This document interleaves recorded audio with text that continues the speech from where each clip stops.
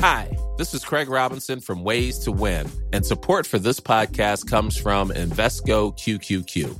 Invesco QQQ is proud to sponsor this episode, and even prouder to provide access to innovation for the last 25 years. Basketball has had innovations over the years, too. We're seeing the game played in new ways every day.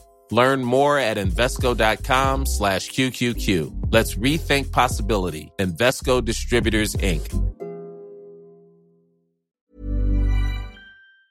In 3, 2, 1. 7 things you probably didn't know you need to know. I'm Jamie East, and this is the Smart 7. Good morning, everybody. It's Monday the 20th of March and it's International Day of Happiness. And a big happy birthday to Spike Lee, Holly Hunter and Fernando Torres.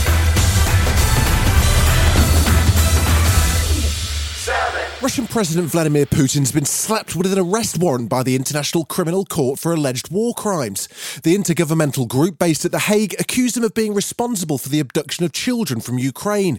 The ICC President Judge Piotr Hofmansky made the announcement. The International Criminal Court has issued 2 warrants of arrest in the Ukraine situation for Vladimir Putin, President of the Russian Federation, and for Maria Lvova-Belova, Commissioner of the Russian President for Children's Rights, for the alleged war crimes of deportation of children from Ukrainian occupied territories into the Russian Federation. And while ICC warrants don't carry weight in Russia, there are implications if he tries to leave the country, as Wayne Jordash, who's the advisor to the Prosecutor General of Ukraine, explains. From now, every country has an obligation to prosecute or extradite Putin if he lands in their territory. His movements are now restricted for the rest of his life. There is no escaping this arrest warrant. But this didn't stop Putin, who secretly travelled to Mariupol this weekend, his first visit to occupied territory since the invasion began. In bizarre footage released by Russian state media, a defiant Putin shown driving through Mariupol, whilst the Deputy PM Marat Kusnulin explains how things have improved. Now we are going to pass on the left side. A very good traffic light and a square close by which have been made there. Home Secretary Suella Braverman made her first visit to Rwanda to promote her controversial refugee policy, which she hopes will be ready by summer.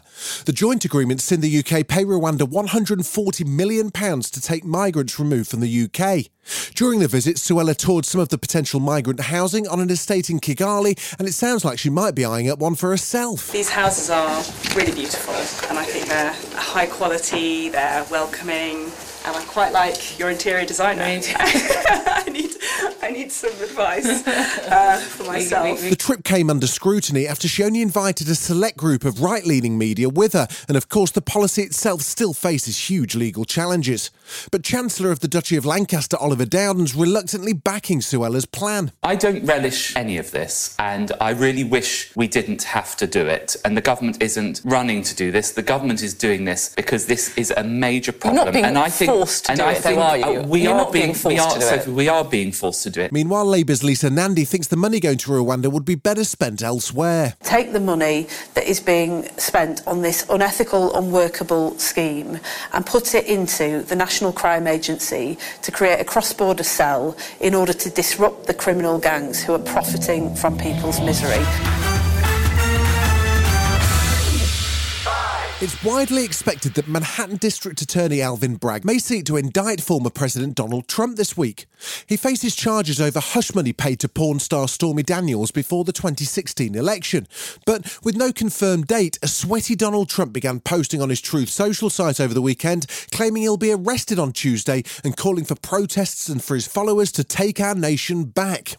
Attorney Andrew Wiseman says he's playing with fire. It's notable to me that he did not say you should protest peacefully. It was sort of conspicuous that he left that word out. Former VP Mike Pence says that Donald's the real victim and any indictment and arrest of the former president would be politically motivated. At a time when there's a crime wave in New York City, the fact that the Manhattan DA thinks that indicting President Trump is his top priority, I think, just tells you everything you need to know about the radical left in this country. Georgia Harrison's been speaking out about revenge porn after her ex-partner Stephen Bear was jailed earlier this month for posting intimate videos online without her consent. The former Love Island star revealed she's been living in fear after multiple men told her they'd seen the private sex video. Speaking to Laura Kunsberg, she said cases like hers used to be seen as a joke, but that she believes society is finally changing. The public have really taken it seriously, and they've made it very obvious that what happened to me was very shameful on his part. And I think the younger generation are going to look at this and think, I don't want to end up like Stephen Bear, I don't want to be publicly shamed, I don't want to go to prison, and if I do act in this way, it is morally wrong. Still to come on the Smart 7, Antonio Conte gets some things off his chest, and Louis Tomlinson's got a new documentary right after this. Selling a little or a lot? Shopify helps you do your thing however you cha-ching. Shopify is the global commerce platform that helps you sell at every stage of your business. From the launch your online shop stage to the first real-life store stage, all the way to the did we just hit a million orders stage. Shopify is there to help you grow. Shopify helps you turn browsers into buyers with the internet's best converting checkout. 36% better on average compared to other leading commerce platforms. Because businesses that grow, grow with Shopify. Get a $1 per month trial period at shopify.com/work. Shopify.com/work. Welcome back. This weekend saw Premier League and FA Cup quarter-final action. Man City, Brighton, Sheffield United and Man United all made it safely through to the semis, despite drama for Erik ten Hag's men in a game that saw opponents Fulham get red cards for 2 players and their manager. Marco Silva wasn't the only manager having a tantrum this weekend. Spurs' Antonio Conte gave an extraordinary press conference after his team conceded 2 late goals at Southampton to finish with a draw and put their 4th place hopes in jeopardy. He ranted for 10 minutes about the club, the owner and the attitude of his players. What we are seeing in the last months, I don't like. I see a lot of selfish player and I don't see a team. John Wick fans were rocked this weekend by the news that Lance Reddick, who played Charon in the franchise, had died suddenly at the age of 60. Keanu Reeves paid tribute to his late co-star in a statement saying he was heartbroken and saddened. Rest in peace, Lance. Room 880. And as always, it is a pleasure having you with us again, Mr. Wick. But with John Wick Chapter 4 coming out this week, Keanu's had to keep to his press tour commitments. He popped up with Jimmy Fallon to talk about that viral photo of him crashing a wedding. I was outside and there was another part of the hotel and they were having a wedding and then the groom came by and he was like, hi. And I was like, hi. And then he was like, do you want to take a picture with everybody? And I said, yeah, sure, let's do it and meet some folks. We took some photographs and that's one of the photographs. They made their One of these things does not belong and it was me. One Direction are back. Well, 2 of them at least. Louis Tomlinson was on the red carpet at the London premiere for his new film All of Those Voices, and he was joined by former 1D bandmate Liam Payne.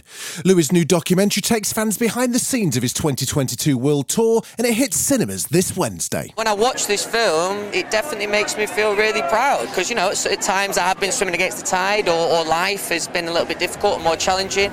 And yeah, as a whole, that gives me a lot of hope for the future, definitely. This has been The Smart 7. Wherever you're listening, do us a favour and hit the follow button. We'll be back tomorrow at 7 a.m. Have a great day. Written, produced and published by Daft